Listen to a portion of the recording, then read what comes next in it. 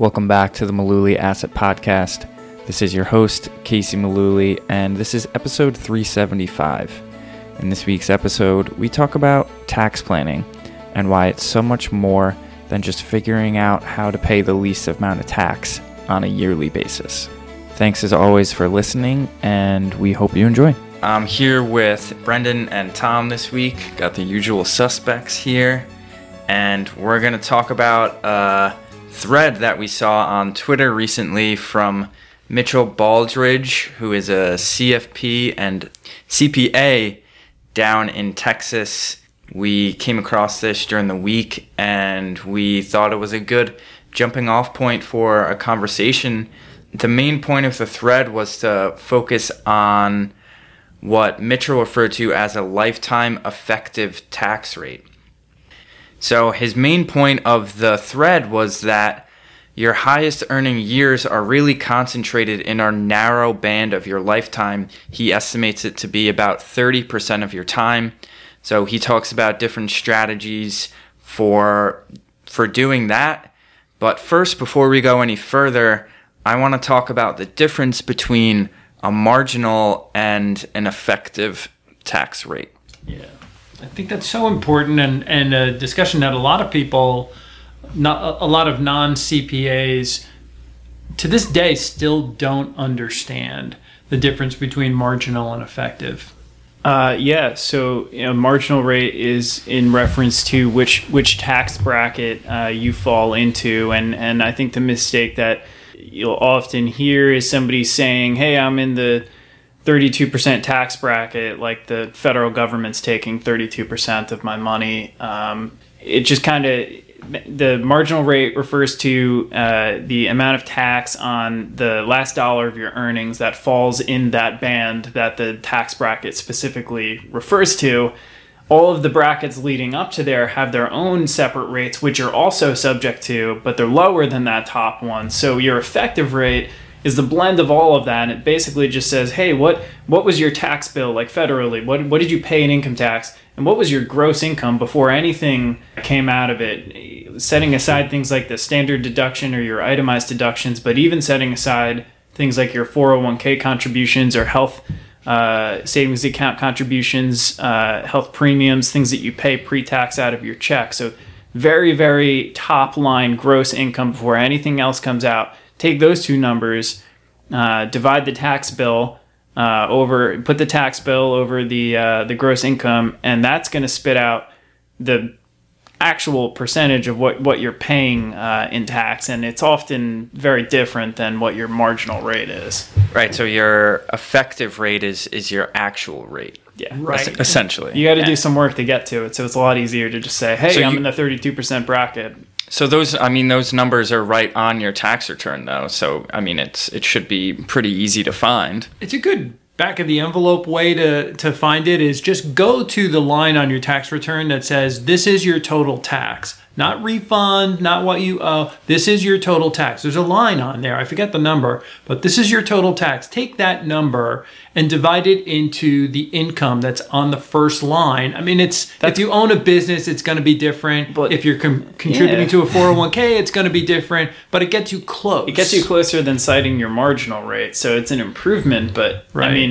Most people know their gross income. So if you can get the tax number from your return and then divided, by the gross number, because the gross number is not always on.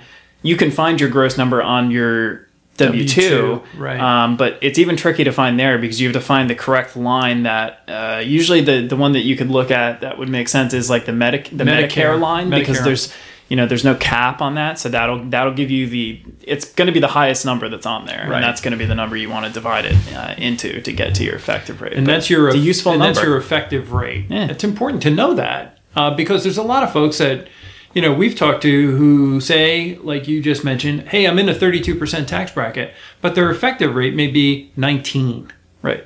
So yeah, obviously 0 would be preferable, but hey, that's not the world we live in. So yeah, it's helpful to know the effective rate. I also think that just a gripe I have, instead of this whole convoluted, like how many exemptions are you claiming nonsense when you got to fill out your W-4 for withholdings, it would be great if we just taught everybody, hey, here's how you calculate your anticipated effective rate. And you could say, all right, I just backed in using last year's numbers and said, hey, it's 14% or something. So I want to be safe. So I'm just going to say withhold 16% from every check. And that would be better than having people do these insane worksheets where you try to get them to the correct withholding, because people don't do it. They redid the W-4, like the worksheet that gets you to the withholding in the last couple of years, and I think they made it worse. Yeah. It's terrible. And so then people don't withhold the correct amount, and everybody's pissed off because they're trying to do the right thing and they think they are, and then they get to the end of the year and they didn't, and it's too late. So this is actually a shortcut, a trick that I learned from my dad when I had my first W-2 job in 1979. He was like, no. He goes, just figure out what your taxes are going to be, and we'll divide it into what you made, and that's the percentage. Just tell the payroll guy that this is what you want taken out of your check. And I was like, that's the way I've done it now for 40-something years. So I inadvertently cited Grandpa on the podcast, is what you're saying. So, but we'll link to his MySpace page. Yeah, right. And I do that internally. That's how we withhold here. But that's because it's a family business and we're allowed to. You can't do that at like HR with a big company. They're going to tell you no, like fill out this worksheet, and it sucks. And I don't think anybody enjoys doing it, and it doesn't often yield the results that I think people are looking for, which is just, hey, I'd like to satisfy my tax liability and not be surprised. And I don't think that that's too much to ask. So somebody should fix that. Yeah. Above my pay grade, though. So this might be an obvious question, but like, how does the marginal versus effective come into the equation when we're building out a financial plan for someone or projecting out their retirement? I can answer through an example if that helps, and Brendan, feel free to clarify on this. But suppose you're going through the math with a client and they're discussing doing a Roth conversion. They're converting some of their money that's in their IRA into a Roth IRA, but they have to pay the taxes this year. So they may be in a situation where they're in the 28% tax bracket, but doing that Roth conversion will bump them into the 32% bracket. Now, the marginal rate really does matter, because now you're paying 32 cents on every dollar of that Roth conversion to just do this. You'd be better off waiting until you're in a lower bracket.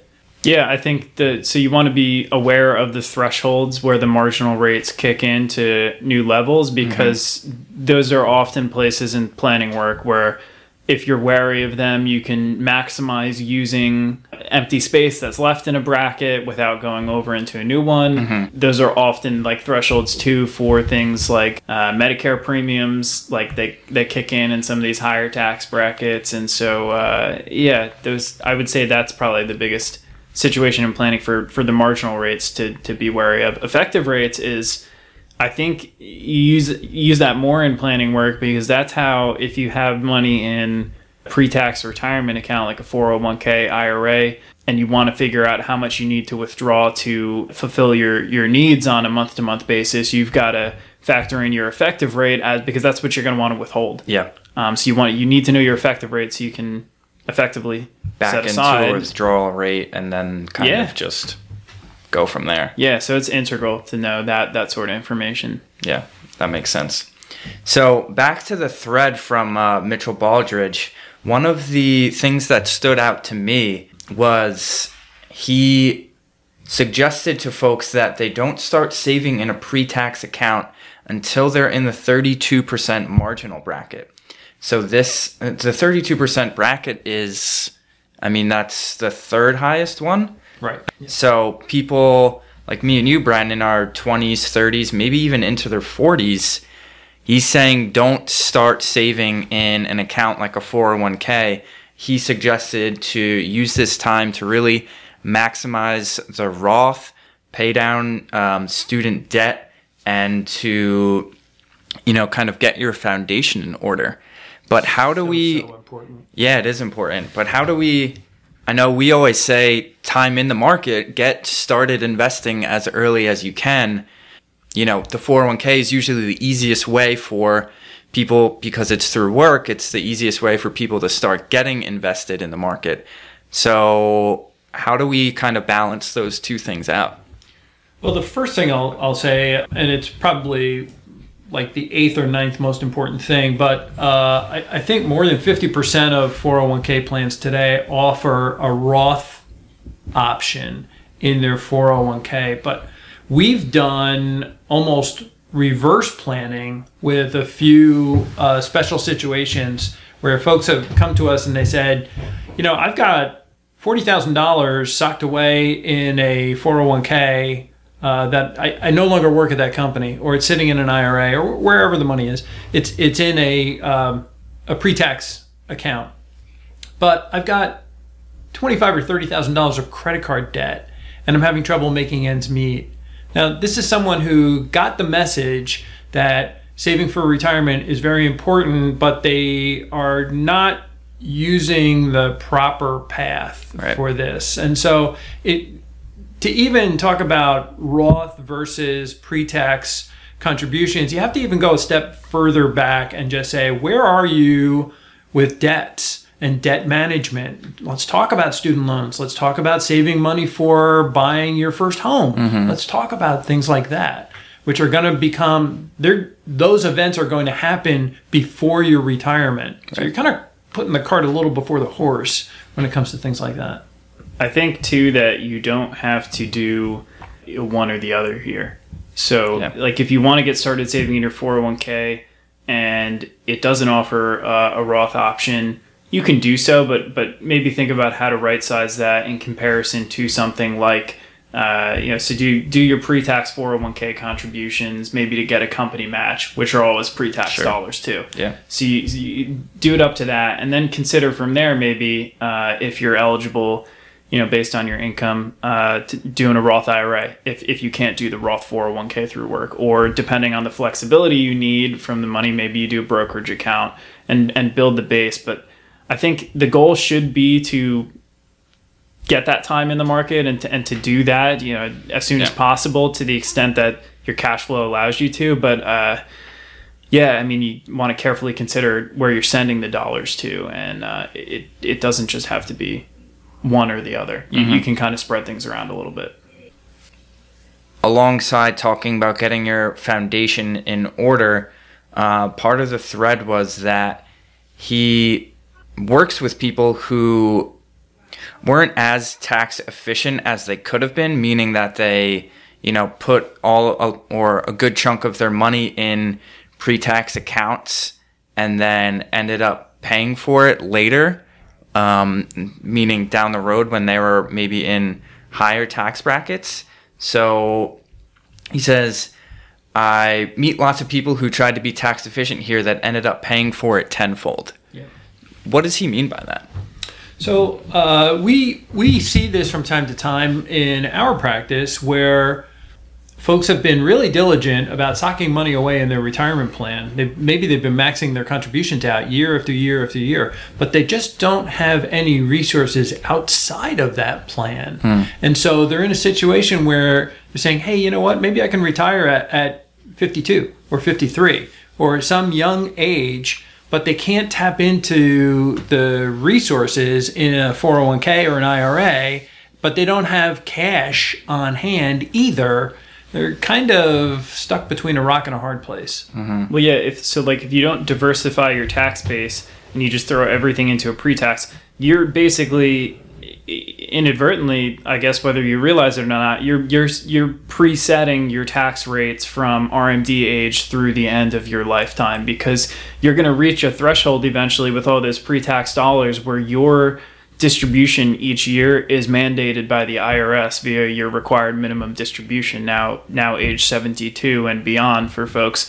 So if you have X, you can basically do the math. If you are able to assume whatever rate of return you think you're going to have, and take a look at what your future RMD is projected to be, and you might reach a point based on what your needs are going to be in the future, at least as things exist today, where you might want to think about channeling the same dollars that you've been maxing your 401k with into something else like a brokerage account, because it at least gives you some flexibility of saying, hey, I'm going to use these dollars and pay these taxes when I want. Like your tax bills for age 72 through whenever are basically like set in stone more or less at that point in time, once you've sent the dollars into the retirement account, unless you're going to do a Roth conversion at some point. And I think, to expand on that point is, if you have been really diligent about channeling all this money into a pre-tax account and it has compounded well over time.